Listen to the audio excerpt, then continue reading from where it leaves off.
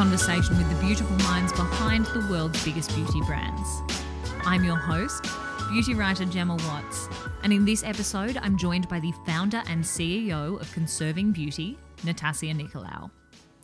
Natasia, 28 years old and a qualified biochemist, spent the first years of her career immersed in the beauty industry, working across brands like Swisse and Elle Macpherson's Wellco, counting the latter as a valued mentor. Following her time at Swisse, Natasia was one of only 5 offered a position at private equity fund The Foundry, a fund that exists to support the next wave of beauty brand founders. Moving to what was, in essence, a startup was a risk, but Natasia took it upon herself to learn every facet of the business and, in her words, soak up everything she could. By 2021, Natasia had been working in the beauty industry for around 6 years and had begun to wonder if there was anything she could contribute to the space that would make both it and the planet as a whole better. She mapped out the life cycle of a beauty product and realised that there was a water footprint involved in literally every step of the supply chain. Knowing that water is a finite resource and that most beauty products contain between 70 and 90% water, she asked herself, if you take water out, what are you left with? As Natasia explains, what you're left with is the good stuff. Natasia launched Conserving Beauty, Australia's first waterless beauty brand, in 2021. Conserving Beauty is the first beauty brand globally to be part of the Water Footprint Network and is the first Australian beauty brand to be backed by both government and impact investment funds. April of this year saw yet another Conserving Beauty innovation reach the public in the form of the brand's InstaMelt technology, a patented fabric technology that has allowed the brand to develop the world's first dissolving facial wipes and sheet masks, with even more innovation set to hit shelves very soon. In this conversation, Natasia shares why she believes taking on every job from the ground up is essential for future brand founders, what it truly means to take on external investment, and precisely how her brand ensures water conservation is considered at every single step of the supply chain.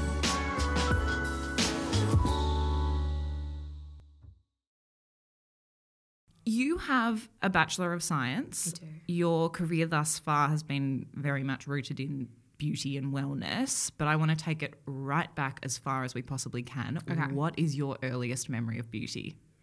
Oof.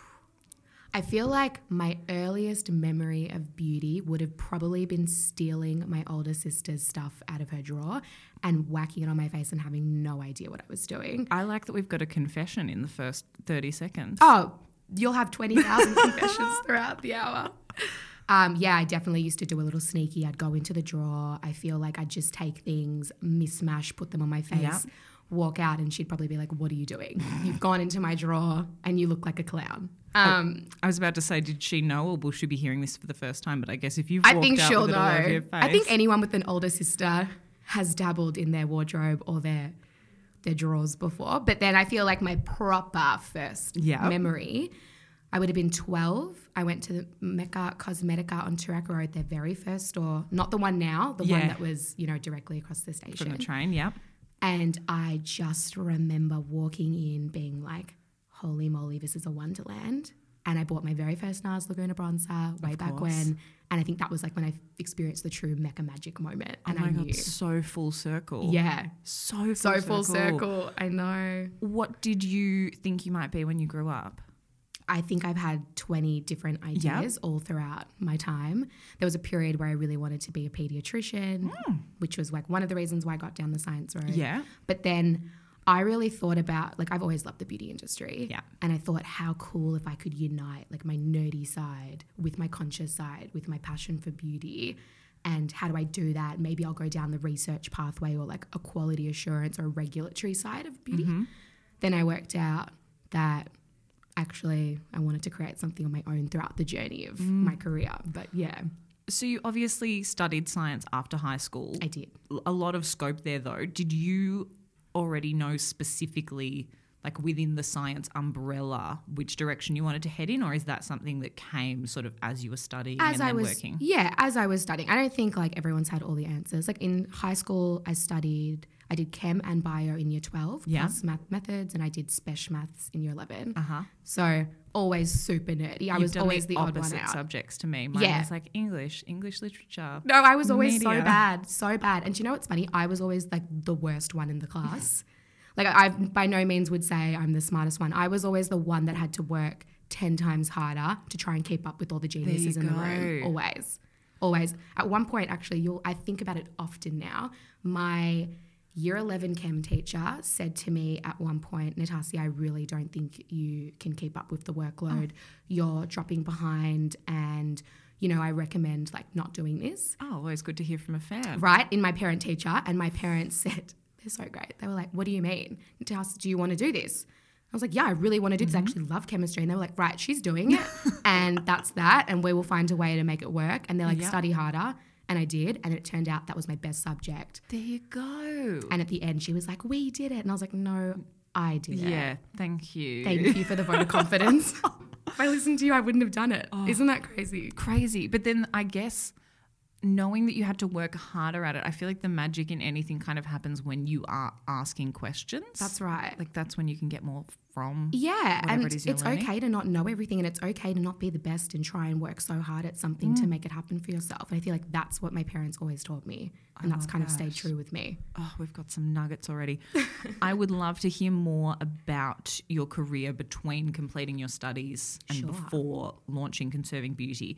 I've read that you were working across product development, ethical sourcing, supply chain, even sales and marketing for brands like Swiss and Wellco. Yes. I would love to hear more about that time. What were you doing? So random. So when I was at university, I was actually a Boost Juice girl, if anyone. Oh, you were cool. As a muffin break girl, I used to look at Boost Juice girls and be like, man, they're having a good time. That's so funny. Do you know what? I actually did. I had the best time. I started there, worked my way up to manager, so I was managing the store.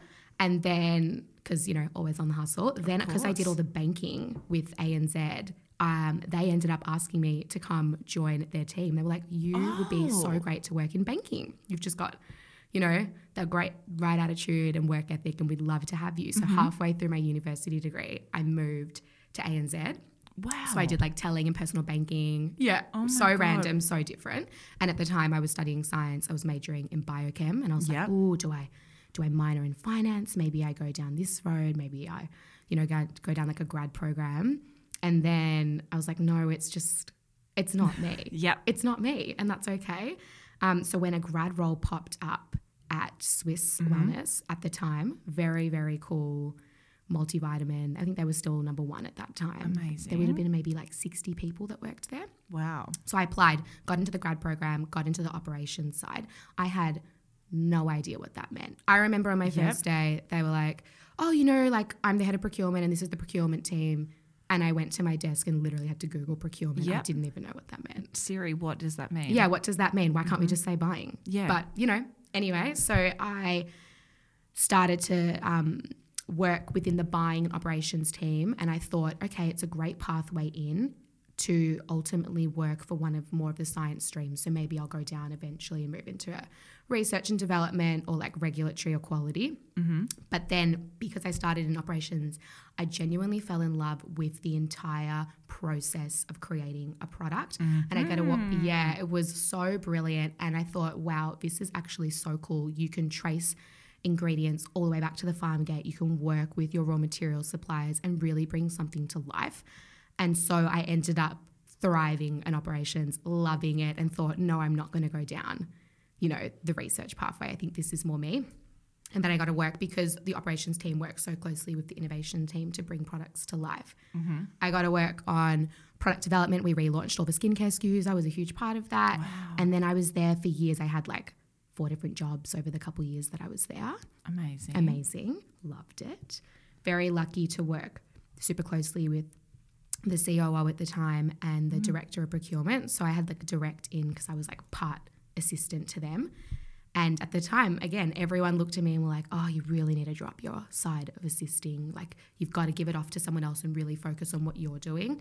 And I was like, what do you mean? I get to work directly with the smartest people in the room. I get to go to all of their meetings. I get to lap it up. And while you are laughing at me, taking minutes and notes and whatever, I'm learning. Yes. And that's all I care about. I didn't care about like the short-term wins or like the quick pay rises. I cared about like really taking it in, because I knew from then that I was going to do something one day. And there's no better way to create something if you actually have a great understanding of how to run a business, how to create a proper product, how to make ethical decisions. Yeah. So that was the start. Amazing. I hope that there are, I guess, maybe young people listening to this, because so many people, I went back to my old high school not that long ago, and they were like, okay, so we decide what we want to do, and then that is the job that we do. But no, you've got to do all of these other things and soak it up. Right. Like if I told my high school self I'm in operations and ethical sourcing, they'd be like, what does that mean? Yeah. Where do you even study that? What is that? Or like people will just judge you along the way if you're doing like the schlepping jobs. And I'm like, this is what it takes. I couldn't care less. I had no ego. I just wanted to learn. I love that. And thank God I did, by the way, because then when the founding family of Swiss, they sold the business. Yes. I stayed with Swiss for a while. They took a sabbatical, like a break. And then the founding family, along with the CFO, Mike Tempinto at the time, they decided to take some of the money that they made and start their own family office and a fund that would then invest in like the next wave of brilliant founders in beauty and wellness. Yes. And so I was lucky to be one of 5 to go with them. One of 5? One of 5. Woo. I know. I think back now going, actually, that's really cool. It's amazing. At the time, though, again, at the time I was getting offered a promotion at Swiss, and friends and family said to me, you should not go take this random job. You should take your promotion and your pay rise and stay. And I thought, no way, I'm going to go work with these brilliant people who are the kindest, most generous, amazing people, and I'm going to learn the ropes, and I'm going to work with other founders and learn a completely different side of business. And that's the path I'm going down. And thank God I did one of the best decisions I ever made in my career. Amazing. Yeah. So it was in 2021 that you launched your own brand, but at what point was it? We were talking before we started recording, these things don't just happen overnight. No. At what point did you begin to think about developing your own brand? What was the gap that you wanted to fill? The real point where I was like, okay, I'm 100% going to do something on my own was that point when I was leaving Swiss and going with the Foundry. And I said in my interview with them, I one day want to create something that will disrupt the beauty industry, that will do something completely different and really solve a problem and somehow unite impact with beauty. And they said to me, amazing, come on the journey. You're in the right place. Yeah, they were like, amazing, come on the journey and we'll help you and teach you things. And thank God I did. So that was the point where I knew. And then over that kind of 5 years while I was at the Foundry, working on so many different brands, I did lots of different secondments for businesses like Wellco, which you mentioned before. I was really lucky to be given opportunities to learn different sides of the business or work on high stress, big challenges that we had to solve. And the entire process and the entire time I was there, they knew. And so I was really afforded so many great opportunities to learn. Don't get me wrong, I was hustling. I was working like 6 days a week. Yeah. I had no life. Call me on a Saturday morning, call me at 9 p.m. at night, so it wasn't all smooth sailing, but I put in the work to learn, definitely. I'm all about like setting boundaries around work, but in the early days that you just can't. I mean, I wish. For my team, I really do set the boundaries. Yes. Like I make mental notes not to text people, not to ask people anything late at night, and I will write myself my own list to catch up with them in the morning. But for whatever reasons, I don't do that to myself, which is probably my own detriment. I really should, but you'll get there. Not there yet. The first step is admitting it. I'm not there yet. Yeah. So you've talked about how you wanted to disrupt the industry. The point of difference with your brand is that sort of everything you're doing comes back to water conservation. Right. This is such a huge question, but why is water conservation, specifically water, so important? Yeah. When I started to properly think about, what is the solution? What's the idea? What's actually going to help? I mapped an entire product life cycle from start to finish, and I was really critically looking at stages to be like, how do you reduce your impact? How do you make a like better decisions, to make more conscious choices. And when doing that, it was so obvious that I couldn't believe I hadn't thought of it before. But there is a water footprint involved at every single stage of a supply chain, from when you grow an ingredient, harvest, extract, manufacture, process, even produce packaging or transport. Everything has a water footprint. Yep. And we as a beauty industry have become so heavily reliant on water. We use it as often the main ingredient in most of our products. That's why, pick up a product, most of them say aqua. Yep. Yeah. And that's because, most products are filled with 70% water, mainly because it's a really great cheap solvent, or, you do need water when you're choosing water-soluble actives, which is fine. Sure. There's, nothing wrong with that, but it's not necessarily in there for a direct benefit. And I just thought, well, growing up in Australia, I think we can all remember a time where water conservation has been like the top of our minds with time showers. We've had restrictions on, when we had the staggered watering of the garden, That's like right. the odd numbers and the even numbers. That's right. I remember that so vividly. Remember that so clearly. I remember my parents used to always be like, get out of the shower, 2-minute showers, always. The first summer where we couldn't have the sprinkler Yep. on, devastating. Devastating. And so I kind of went down this pathway of, well, why do we not actually talk about water conservation? Water is our most precious finite resource, right? We as a global population, we depend so much on water because everything we use, make and sell has a water footprint, and we can't grow any more water. We've only got a tiny amount of water actually to sustain everybody. So while everybody is talking about, waste footprints and carbon footprints, which are equally important, Sure. why are we not conserving our most precious resource? That's crazy. So I started to really think about that, and I started to think about, well, if you take water out of products, what are you left with? Well, you don't need preservatives because, bacteria grows in moisture. You don't need fragrances. I don't use palm oil or palm-derived ingredients. We can just give the customers the good stuff is what I call it, but the stuff that's actually going to directly benefit your skin. And so that was kind of when I was like, waterless is more for our formulas, more for, our planet, more for our skin. And that was kind of the juncture of deciding to go into water conservation within beauty. So conserving beauty is entirely water-free, which just blows my mind. You've mentioned that most products contain something like 70%. I think it's up to 90% up to 90, water. Yeah, depending on the formula. Without revealing more than you can. Right. How is it possible to create waterless products? It's really hard to be. That makes sense.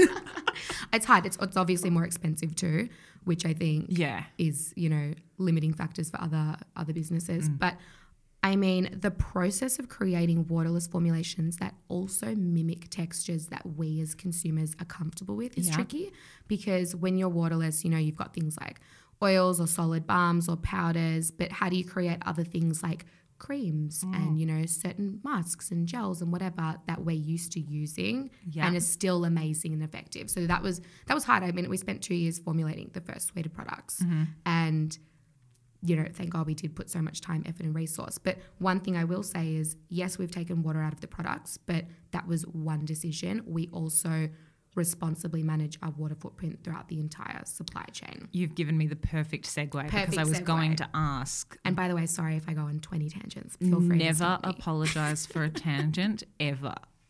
We are nipping that habit in the bud today.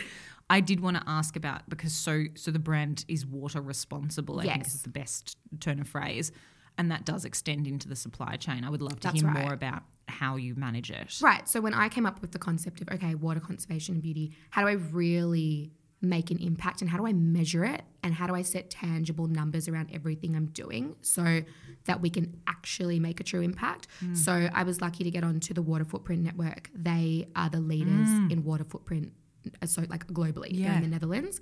The founder actually defined the term water footprint. He defined what it was. And so I thought no better people to get in business with than them. And so we've been leading a custom research project for a really long time, over a year, I'd say. Supposed to go for 6 months, but so we're mapping our exact water footprint for every single product from when we grow an ingredient right through to when it gets to our warehouse. And so along the way, we'll be able to show you our water footprint and how much water we save in each product. So it's not just oh, these products don't have water in it. It's like, no, we've responsibly chosen ingredients that have a smaller water footprint. Or we've got irrigation systems in place with some of our, ingredient suppliers. We've got a wastewater treatment with our local manufacturer, so they recycle their water and treat it. So there are things that you can put in place along the way to actively reduce your water footprint, and then being able to transparently show our community, hey guys, thank you so much for supporting our products. And by the way, this is how much water you've been able to save. Yeah, amazing. Wow. That water footprint network, I think it's worth noting for anyone that's not across it. You're the first beauty brand globally to be a part of that network. Yes, we are, which is great. Unbelievable. It's exciting. I think it's cool. I think hopefully it will, help inspire other brands to responsibly manage their water footprint. I would love nothing more than to see everybody measuring their water footprint rather than simply just their carbon footprint or waste footprint. So yes, very exciting. Lots more to come though. I'm not surprised.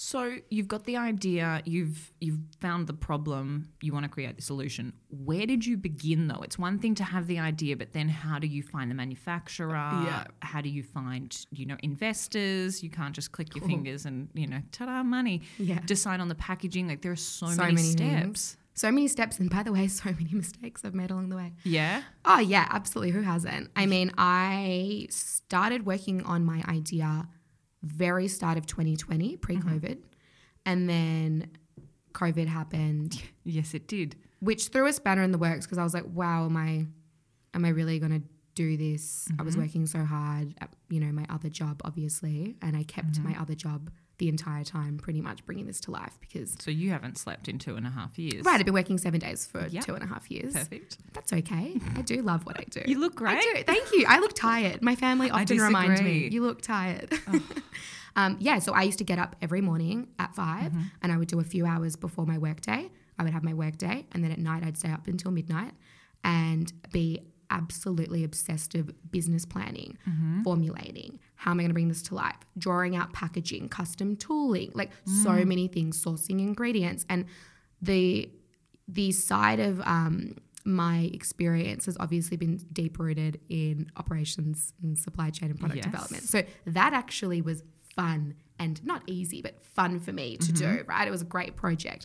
If anything, I dropped the ball on sales and marketing because it's not my thing. I'm not a marketer. I'm not a creative wizard. That's why I've tried to hire those people. Yes. But so started that process. Then I was worried because I'm like, okay, well, I don't have endless cash to do this. Hence, I had to keep my day job, obviously. Yeah.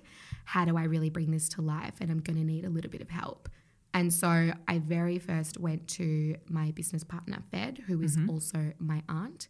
We've worked together for many, many years. Amazing. And I said, this is my idea. What do you think? And she has always been a true supporter throughout my entire career. And she said, you know what? So nice. Yeah, it's awesome. It actually feels great to have somebody that's really in your corner. Yeah. When everyone tells you, no, you shouldn't do something. And she said, you know what, I'm going to help you. I'll give you the very first bit of money to help you bring it off the ground and get proof of concept. Amazing. And best decision I made. Shout out to Fed. And we brought the first formulas to life. Now, at that stage, that took me at least a year and business planning and mapping out how I do everything.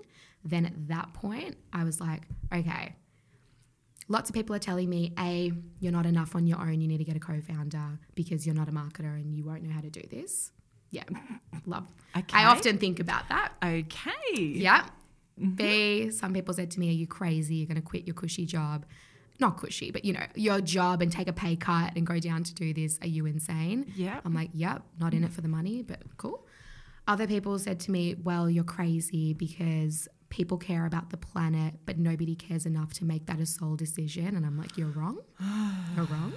Yeah. So lots of conflicting arguments, They will right? be kicking themselves now. Right. Hindsight And is then I was like, you know 20/20. what? I need to ask the best of the best in the business what they really think about this. And who better to ask than Mecca? Yes. Because if it's somebody that understands the Australian beauty landscape, it is them, and what they've created over the last 25 years is epic. Full circle. Right? So I was like, I need to find my way to somebody at Mecca and see if this actually has legs. Yep. Because I know it does, but I really wanted the validation when so many people are telling you no. Yeah. Right? So went on the journey, and at that point I was working with so many beauty retailers in my day job. I was working with basically everybody else, literally everybody else in Australia. the US and the UK through my day job. And I was like, right, I know everyone except Mecca. Yep, How classic. do I find someone? You always want what you can't have. Right. And so went on a journey to try and get an introduction. Mm-hmm. Luckily, I did over time. Amazing. Met someone amazing at Mecca. Yep. And from the very first meeting, this is pre-launch, by the way. This would have been start of 2021. Yep. Yep. So I'd already been working on it for a year. I took samples in. I had like a different name, a different color lid, like a slightly different look. And I just went in and said, this is my story. Yeah. This is what I'm trying to do. What do you think? Thinking they might be like, come back to us in a year. I don't know. I don't really know what I was expecting, but I was hopefully expecting them to say, Keep doing what you're doing. keep doing what you're doing, keep Yeah. working on it. They were so brilliant. They said, love what you're doing, love your story. There is now is the time for a brand like yours, and we want to help you. Yes. Yes. Oh, I know, I just got chills again thinking about it. yeah. By the way, they also gave me such great advice. They were like, those black lids are not you. You're such a fun, vibrant brand. Think about a different color. So thank God they did say that. And they gave feedback on the products, and then they took the formulas away and they, tested them for 3 months. Lots of different people in the team had to test them to make sure that they were, great, Yep. which they obviously are. Yes. Because of course, why would they launch a brand if, the Subpar. products aren't good? Yeah. Yeah, of course. And, I think someone told me at Mecca that they meet with like 700 brands a year and they only launch 10. So Yeah, that adds up. to be one of 10, it's a true honor. Yeah. Yeah. I love that you obviously like pushed so hard to get an intro because Yeah. I mean Jo Horgan's story is that she wanted to stock NARS Yeah. and she just called them repeatedly Yeah. until they were like, we will, if you stop calling us, we will let you sell the products. And she was like, oh, okay. I love her. I mean, my whole thing is, I feel like the thing that I'm most proud of is that I am uber resourceful. Love I it. don't take no for an answer. I won't stop until I find a way. And I don't have all the answers and I don't need to, but I will find people that do and Yes. work with them. And that's like the only reason I think I've managed to get to this point. Oh, I love it. Yeah. There's probably going to be a bit of overlap here. This is such a generic question, but I'm interested in No, your please. take because you've literally created a category. Thank you. That period, let's say start of 2020 Right. up to launch. Yeah. What was the biggest challenge? What was the biggest takeaway? Do you want to know a crazy story? Please. So, by the way, so many challenges. I made so many mistakes. I think it'd be it'd be ridiculous to say that I hadn't. You've created a category. Like I Right. can't stress that enough. So many roadblocks, so many Yeah. days where things didn't go my way and problems or things that felt like the end of the world at the time. And it's like what I've learned is now when things that go wrong, it just nothing bothers me anymore because I'm like, well, it's fine. There's always a solution is Yeah. my new motto. But one of the craziest things that sticks out to me. So last year, 2021, Yep. thick of lockdown, I was halfway through. Yeah, so I'd already been talking to Mecca for about almost 6 months, and they'd already kind of said like a loose yes, but it wasn't like a locked yes. Yes. And I had to get the head of skincare over the line, which, by the way, she's incredible. Yeah. But anyway, so I was waiting to get a meeting with her. It kept getting delayed. Things push out, COVID, of course. And then I finally locked the meeting. During this period, my partner, who had been together for 10 years and, he's the love of my life, but he was going through a major health problem. He had to have open heart surgery. Good God. Yeah, in the thick of lockdown. Really stressful, This actually. is not where I saw this. Yeah, sorry. Oh my gosh, have I Do gone? not apologise. I'm like, do you want to know the truth? This Please. is one of the craziest things that has happened. Oh, I love the honesty. My partner's going through open heart surgery, which Yeah. is extremely scary, of I course. cannot even fathom. Right. And so that was, its own challenge. I'm at this point I'm starting to open discussions to raising capital because Yep. I was exhausted working 7 days and I really knew that I couldn't keep up my other day job Yeah. and do what I'm doing. So I was in the thick of like building out my data room, financial modeling, trying to work out who the right, first partners were and all that stuff, right? Then on top of it, I needed to get this head of skincare's tick of approval basically to be like, yes, okay, I'm happy to launch Conserving Beauty. So my partner, it just so happened, my partner was having open heart surgery on this Monday, and that was the day that I'd locked this meeting God. after it had been moved, several times. And I wasn't allowed to go to the hospital because it was the thick of lockdown and we weren't allowed to go in. Oh my God. And so I was like, what do I do? I've got to do the meeting. Yeah. Well, I mean, there's nothing else honestly, I can do. You would have been sitting there twiddling your thumbs. Feeling sick, Yep. for sure. So Yep. I remember getting on the call and being like, hello, Team Eka. Oh my Please God. just know if my phone rings, I have to answer Yeah. it because my partner is having open heart surgery right now. But I'm committed. I will present. Let's go through it. I think they looked at me like I was nuts, for sure. I mean, I probably was. Yeah. That was so stressful just getting through that period. And then If you can do that, you can do just about anything. right? I was like, wow, like life's just challenging and fitting things in and weaving through lots of different challenges. And luckily the meeting went great. Yeah, as we know. Like I'm sitting I don't know, here maybe feeling they felt sick bad hearing for this me. story, but I'm like, I know it worked out. And then of course my partner, full recovery. Yeah. He's doing amazing. Yeah, Yes. So this we both know went as well. well. But at the time it was like the immense pressure I felt. Yeah, it was insane. Oh my God. Insane. Well, my next question sounds silly now, but we know it all worked out. You Yes. launched in, I think, November 2021? November 26, 2021. Oh my God. So end of last Yeah. year, basically. Cleansing Pre-Christmas. balm, facial oil, clay mask. Why those specific 3 products? When I first started formulating, I thought, okay, well, what are the daily essentials Yeah. that people will actually use? And I really don't think my brand will ever have 3 cleansers and 20 serum. It's just not who we are. I think we definitely go with the less is more approach within both our formulas and just the products that we choose. And so I was like, right, you need something to take off your makeup. You're going to need a cleanser. So the cleansing balm was a no-brainer. And our skin thrives off oils, and oil loves oil, and it binds to makeup and takes it off perfectly. So cleansing balm was the first.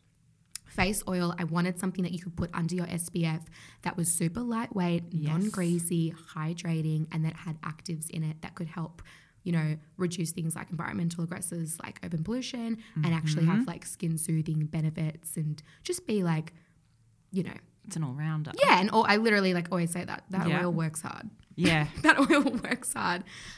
So the oil was a no-brainer. And then I thought, well, we were in lockdown. Mm-hmm. And who didn't spend time masking? Oh my God. Who didn't? Almost daily. Right, because it's just so much fun to treat yourself and that ritual. What else was there to do? What else was there to do? Right. Be crazy and start a brand. But That'll do it. I'll do it. So I thought, okay, well, I want to do a mask and not a typical clay mask, not one that goes dry and hard and doesn't leave that, dry tight feel, and that actually goes on really dewy and creamy, almost moussey, and would still do a deep clean and also give you a hit of hydration. So that was Amazing. that was the mask. Less than 2 months ago, you launched the brand's 4th SKU, which is where I've become completely No, it was a month obsessed. ago. Was it a? Oh no, my yeah, God. yeah. It's been a hot minute. Okay, well, this is how obsessed I am with them because I'm like, what was I doing before? Instamelt Deep Exfoliation Day Dissolvers. Yes. It needs the full name in there. It does need the full name. Thank you for giving it its moment. My pleasure. The world's first ever dissolving makeup wipes. I'm That's just going right. to let that Should we just sink we'll in. just let it have its Oh minute. my God. Traditional makeup wipes take, I think it's almost 100 years Yeah. to biodegrade. Mind-blowing. Mind-blowing. Yours dissolve in water, or if you have a lapse and forget that they dissolve in water, if you dispose of them just in the rubbish, 14 days to 14 biodegrade. days. I mean, if it's raining, see Yeah. you later. But yes, we did the independent study and it was 14 days. 14 days compared Yeah. to 100 years. Again, without revealing more than you can. No, of course I'll reveal. How? It's like, how long do we have, Gemma? All the time in the All world. the time in the world, if I haven't lost people already. So I, again, being very lucky to have always worked within supply chain. Yeah. We, about over a year ago, so start of 2021 at that point, I came across a group. They were an innovation hub in Europe, and they'd founded this technology of this fabric that ironically was dissolving in water, right? And they were using it in the medical wound care kind of space. They were doing Yeah. it for burn victims because it takes so many hours to redress and undress. And how amazing if you could walk into the shower and all of the the bandages would dissolve. Yeah. Basically, they were doing amazing things in stoma care too for stool collection sampling because. Anyway, so the founder was brilliant. You'll laugh again. So when I first reached out to them through a mutual connection that I knew in the packaging space, the founder was like, nope, sorry, can't meet with you. We're talking to a big beauty conglomerate and, it's taken, basically.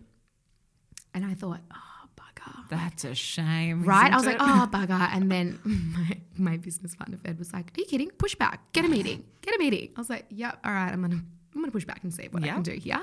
Push back. Can't even remember what I said. Apparently it was enough to score a meeting. So excited. And at that point, I was just excited to use the solution because I thought, wow, imagine using that technology, merging it with our waterless formulation IP and creating other solutions in the bathroom. So like makeup wipes, sheet masks, under eye masks, body scrub mitts, the list kind of goes on. And I thought, even if I just get usage rights, like how amazing, right? Yeah.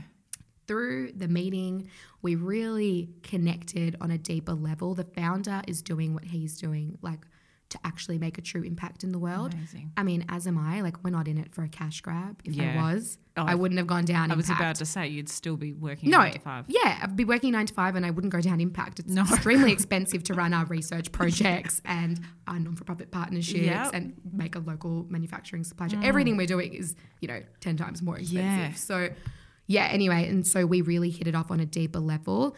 And luckily for me, the conglomerate at the time was being a little challenging with their legal team. And we ended up through a very long negotiation, took probably 9 months, locking down the exclusive rights for beauty and personal care for the category. Amazing. In perpetuity, which is exciting. Yeah. And I think he really respects all the research and investment that we're putting into, managing our water footprint and our carbon footprint. And so there was kind of no better partner for him. And I'm so glad he made that decision because we've really formed a beautiful partnership. And then we decided to launch the makeup wipe first. Pays to be nice, doesn't it? 'Cause It does pay to be nice. If you were an asshole, you would not have got that meeting. Right. And I think people can see through when you're making decisions based on purpose. Yep. It really does come through in a negotiation too. When you start to raise certain elements, it's like, what do you really care about? Right? It really speaks a lot about you through that dance and like how do you build relationships? Because one of the reasons why I'm doing what I'm doing is because I've built so many special relationships throughout my career. And that's the true essence of everything. Like people work for people. Yes. People don't work for businesses. Yeah. So I love that. thank goodness. A comment that I know the answer to this one, but a comment that I've seen pop up online a bit is something to the tune of, oh, but they're individually wrapped. Doesn't that defeat the purpose? And I get that sentiment. Right. The response that I've seen from yourself and from your team has been amazing. But for those who've missed it, can you explain why the wipes are wrapped this way? Yeah. And what makes those wrappings different? For sure. I mean, when I see comments like that, I love that people are asking Oh, and thinking. absolutely love it. I think three things. My first thing is amazing. Yeah. Because thank you for caring because so many people told me that what I'm doing is pointless because nobody would care. So the first thing I think about is amazing. We're all in this together and we actually are all passionate about advocating for the planet. Thank you. I literally that's the first thing I think. Thank you. Love it. The second thing I think is, wow, me and my team need to do some serious work on communicating because clearly we're not sharing enough about what it truly means to be a conscious brand and what we're actually doing throughout our entire supply chain to reduce our impact and reduce our water footprint, carbon footprint, and waste footprint. Yep. Because at the end of the day, packaging is an interesting thing, right? The conversation in the beauty industry always comes back to packaging. People think, sustainability or conscious beauty, and automatically they think about packaging. They think a refill system or recyclable packaging, and that's the answer. When in reality, you're making decisions throughout the entire supply chain. Packaging is the last thing that you're left with, and you've already impacted people, the community, and the planet, right? So for me, I go, we really need to do a better job at communicating what we're doing because there is so much more than just packaging. This fabric is truly unique and special, and it ironically dissolves in water. By the way, you're supposed to dissolve it where you would already have a water footprint. Yes. So like shower, toilet, sink. Yeah. But how do you package it, right? How do you go and make sure that moisture and humidity, especially when you start shipping around the world, aren't going to degrade the fabric, and by the time it receives, at your door, how do you make sure that it's still intact? Yeah. And so this is our first prototype. We decided through, stability testing to start with our recyclable sachets. We've got 2 other things on stability testing. I've got a biodegradable home compostable solution that's looking really promising. We're at finishing stability right now. Wow. And then, of course, we're working on like a bulk refill system that will bring to life over time, because ideally that is what you would have. So the first prototype, we almost view it as like the travel solution, right? You're coming home from work, going to the gym, traveling wherever you may be, and you want an easy, convenient makeup wipe on the go. And the recyclable sachet laminate that we source from Europe, it's part of the circular flexible economy for packaging over there. Amazing. And so that recyclable sachet it's not like a standard sachet, because most standard sachets, they're made from aluminium wrapped in 2 different types of plastic. And when you've got mixed plastics, it's really hard to recycle. So ours is a pure PP. And by choosing it, we've been able to reduce our carbon emissions, our water footprint, and our waste footprint and energy footprint. And so, you know, you can still recycle it. Yeah. Depending on where you are in the world, in Australia, New Zealand, or the UK, which we are launching very shortly in. Everyone. That's a Oh, scoop. sorry, I've just given you. No, I love it. But like, depending on where you are, you know, You've just apologised for giving me some I'm exciting apologising news. for digressing. But basically, yes, you can recycle the sachet, and depending on where you are in the world, always check with your local council. Yeah, of course. We recommend in Australia to, you know, red cycle at your local Coles and Woolies, or TerraCycle with your Mecca, along with, you know, your other beauty refill pouches or your beauty products or whatever you're using. But yeah, you can still recycle them. Amazing. On that, Conserving Beauty is the first Australian beauty brand to be backed by both government and impact investment funds. Right. This blows my mind. Everything you're doing does, but this is fascinating. You're too kind to me, Gemma. No, credit where credit's due, honestly. I would love to talk more about what that actually means. Yeah. Giant Leap is one of those investors which I found particularly interesting, as they They're are the amazing. country's first 100% impact-focused venture capital fund. Couple of questions. Firstly, what does that actually mean? Right. Well, funding's a whole nother story. I don't know how much time you've got, because I've gone through a few funding This rounds. is the interesting part, though, because Oh, okay, let's get into it. honestly, Sure. Okay, because I feel like I have to take a back step to then explain how amazing Giant Leap are. Go for it. So when I had the very first bit of capital, very small amount, from my business partner Fed, I then needed to prove up more with my research project, and I needed to lock down my final product development and the contract with my dissolving wipes. And so I needed extra cash. So the foundry, the people who I worked with for many years, came in and did like what's called a pre-seed round. Yes. So they gave me the next bit of cash. Then 6 months later, I'd locked my dissolving technology. I'd locked Mecca at that point, so I'd locked distribution, and I just knew I needed to go full-time into my business. Yeah. And I was like, I can't do this anymore. And I need help, because It's wild that you weren't already. I was by myself this entire time, solo act. Still had my full-time job. I was working down to like 4 days, 3 days, but still juggling both. And by the way, my other full-time job, I had so much responsibility. Yeah, I mean, the fact that they only took 5 of you, like, They were like, oh, your 3 days is everyone else's 5 days. You're good to go. Like, don't worry about it. wonderful. Yeah, and like they knew the entire time that I was working on my business, which I think speaks a lot about who they are as people, that they were really supportive, because not everybody is like that. So very lucky to have, you know, worked with people like Elle McPherson was one of them, and she was like, keep killing it, do amazing, go for it. Unreal. She joined my board. That's a whole other story. Yeah, I didn't know that. oh, we can talk about my boards in a minute. Yeah. Oh, but sorry, I always digress. There's gotta just so stop much apologising. to say. But anyway, so I started to think about, okay, well, I actually need to raise capital properly this time and do a proper seed round. And how do I bring in people on the cap table that will actually help me? Because there's one thing to take growth capital, but there's another thing to have people that are truly invested in helping you reach your goals. Yes. Right? And I knew that the type of business that I have, because it's so rooted in impact, and because we do so much in research and development with our water footprint project and our partnership with Seed Trees and so many things, I was like, it's going to be more desirable to partner with people that are like-minded and that are purpose-driven, rather than profit driven. Yes. So 'Cause who if are those they people? If they were profit driven, they'd be like, They probably won't "Oh, be interested." Stop doing everything you're doing. Literally. Someone did one. Actually, you'll laugh. One investor said to me, "I cannot believe you spent that much money on a water footprint research project. You should have put that into paid advertising." Okay. And I remember saying, "You have no idea what I am doing, and Some we of should us not would be like to live on a planet that is Right. thriving." Right. And Okay. literally, I'm like, well, it doesn't really matter how much paid advertising goes into a subpar product that we don't need, that nobody cares about. Yeah. So anyway, that's another story. So I thought I need to really partner with brilliant, like-minded people. And who are they? Yep. They're impact funds. They are people that only back businesses that have a positive impact on the planet, that also over time give a sustainable good return financially. So I was like, impact funds are the way to go. Again, people at the time said to me, you're never going to get an impact fund. They don't do beauty. They usually do tech, Yeah. or rarely do they go down like a consumer goods kind of pathway. Yeah. Usually it's more like a tech or a software platform or whatever. And I was like, put me in front of them, please. Anyone. So I started, you'll probably laugh again, at the start of this year, so 2022, I decided I'm going to do a proper raise, quit my job. And I got COVID and I was extremely sick. Yeah.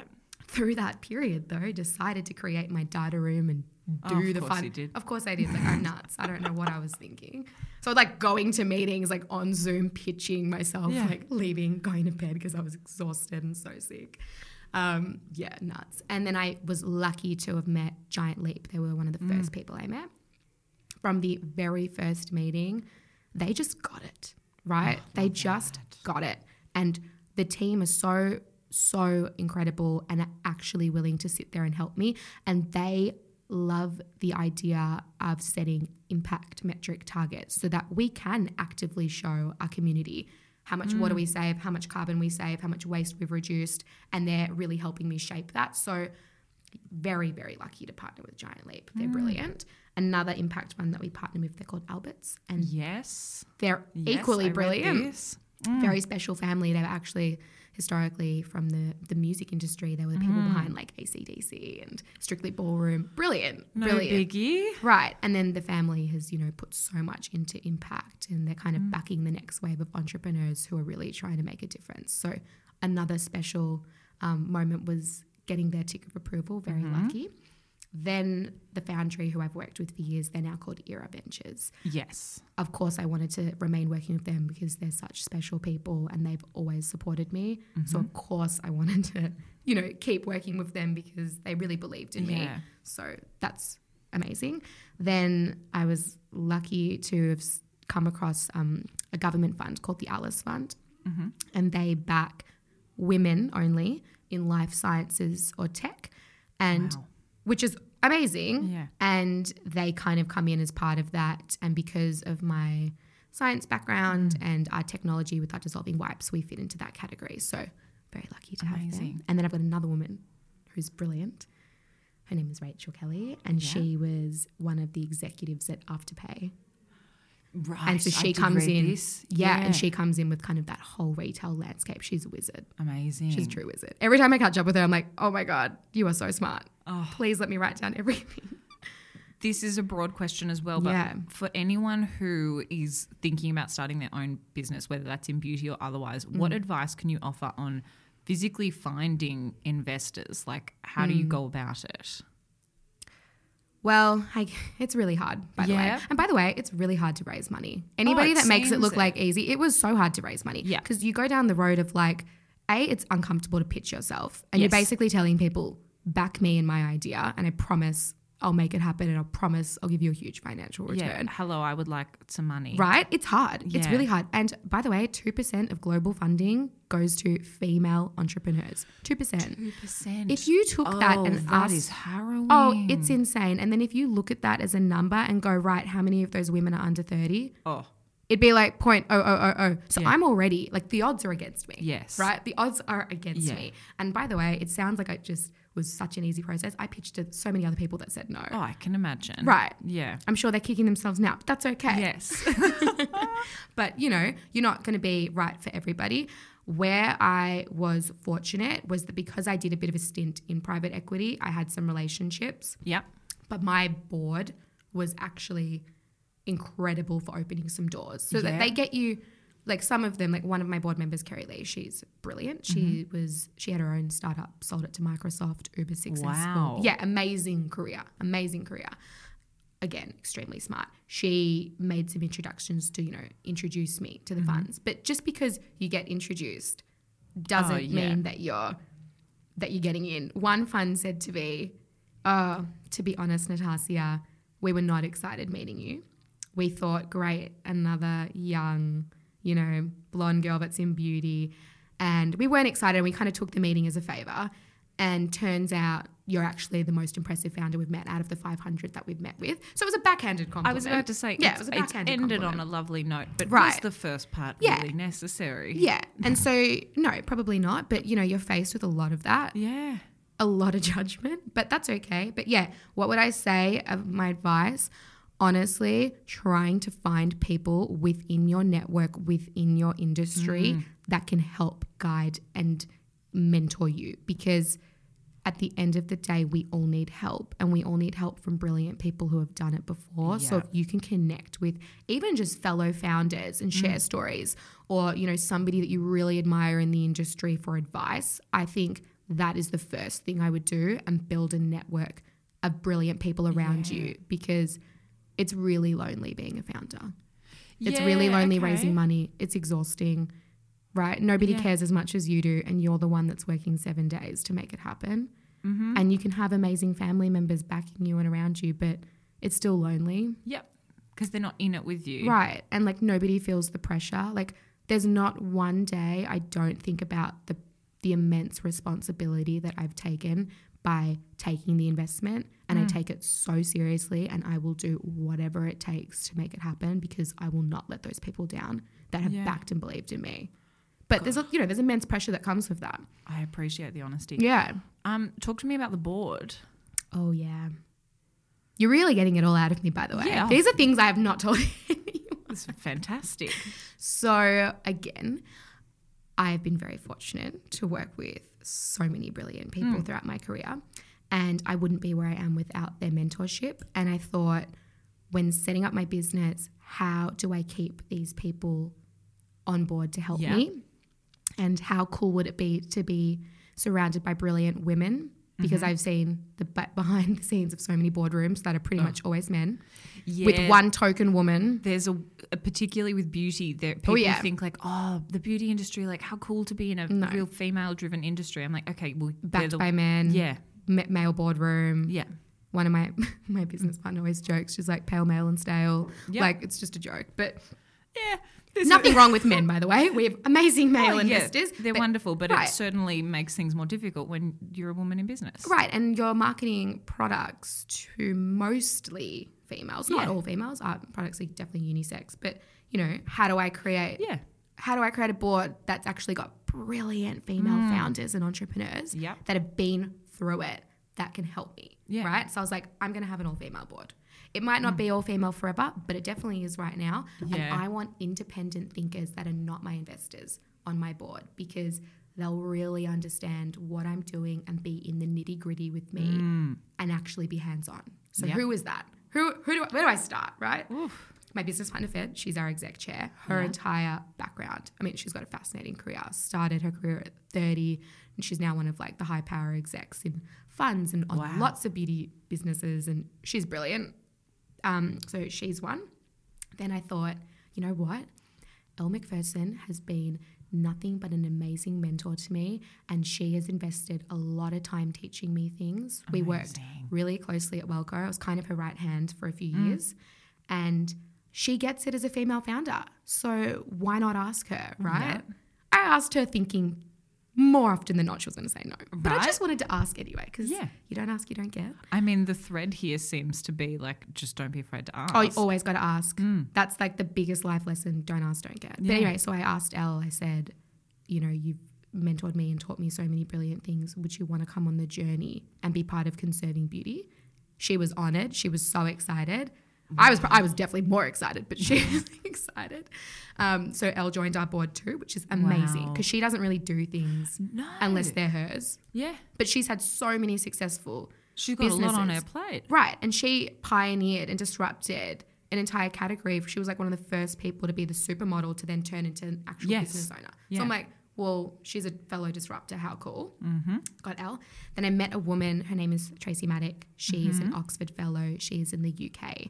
She worked with Victoria and David Beckham for like 15 years. Wow. Yeah. She has incredible experience, a lot of blockchain and AI. Yeah. And works with Barbara Sturm super closely as one of her advisors. Friend of the show. Right. So I thought, again, no better person to have than Tracy. Yeah. Very lucky. I was so excited when Tracy said yes. I often think like if I was going to come back in life and be someone, I feel like Tracy, definitely. So she said yes. And then Kerry Lee, who I just mentioned before, she had her own startup, sold it to Microsoft when she was my age, under 30, guys. Very impressive. Yeah.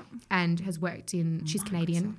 Yeah. And she's worked in, head of impact investing and also she'd be lovely as well. All Canadians are lovely. The nicest people. I mean, all of them are. All of the women that are around me are extremely kind. So there's the 4 of them right now. We're still looking for a 5th person. Amazing. I'm just trying to find the right fit there. But yeah, at the moment, I'm very lucky to have these incredible people helping me. Yeah. That's like a dream dinner party. It actually is. You want to come for dinner next time? Love to. I'll make it happen. Wonderful. You have been part of the beauty industry since 2015, give or take. Yeah. Over the last few years, what have been some of the biggest changes that you've seen within the beauty industry? So many. Yeah.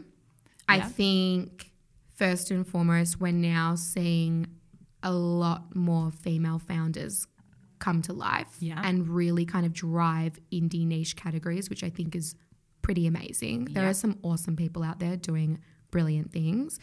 I think seeing elements of conscious beauty come to life, whether that be, different packaging choices or carbon footprints or not using palm oil, whatever it may be, I think seeing that being now at the forefront is amazing. I really do. I think it's awesome. Like more conscious brands that come to life, the better. We can help grow the category together. Absolutely. I think we're seeing the rise of indie brands. I really do. Yes.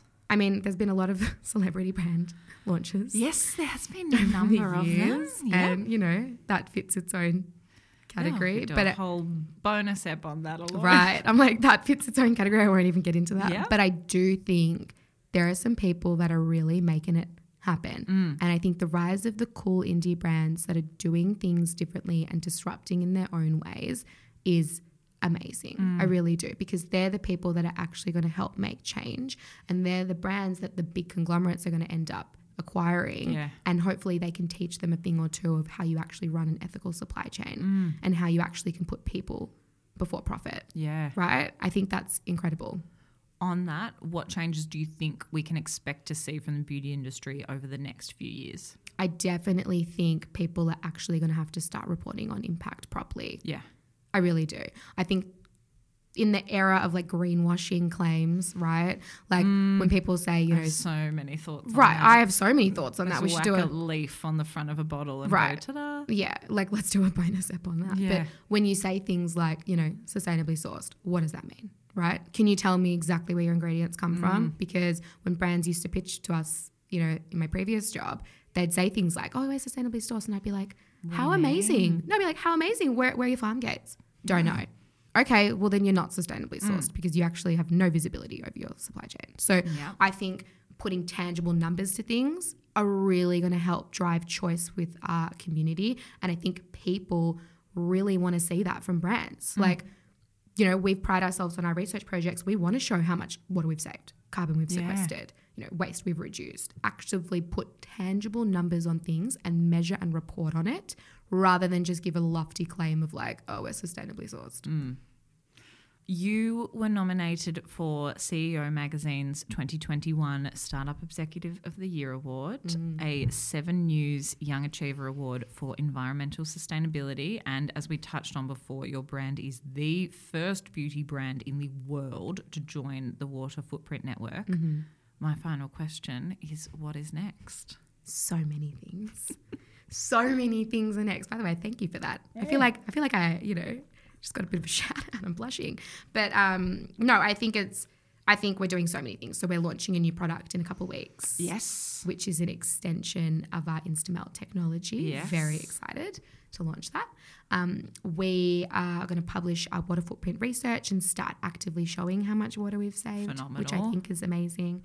And then over time, we're working on a blockchain solution so that we can actually give 100% traceability of our entire supply chain to our community. So you guys can come on our website and follow along and actually see how the product's been made, where it's been made, what ingredients we use, what their water footprint was and the carbon footprint. And I think that's going to be truly special and set the brand apart from really giving validation of how much we're doing in impact and how much we invest in time and resources to do that and make active change.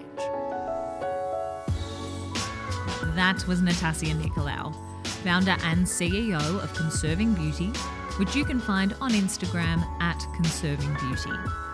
To read more, you can visit glowjournal.com. And for more beauty news, you can find me on Instagram at gemkwatts or at glow.journal. If you liked this episode, please do not forget to subscribe, rate, review, and share so other beauty and business lovers can find us. I'm Gemma Watts. You've been listening to the Glow Journal podcast, and thank you for joining me.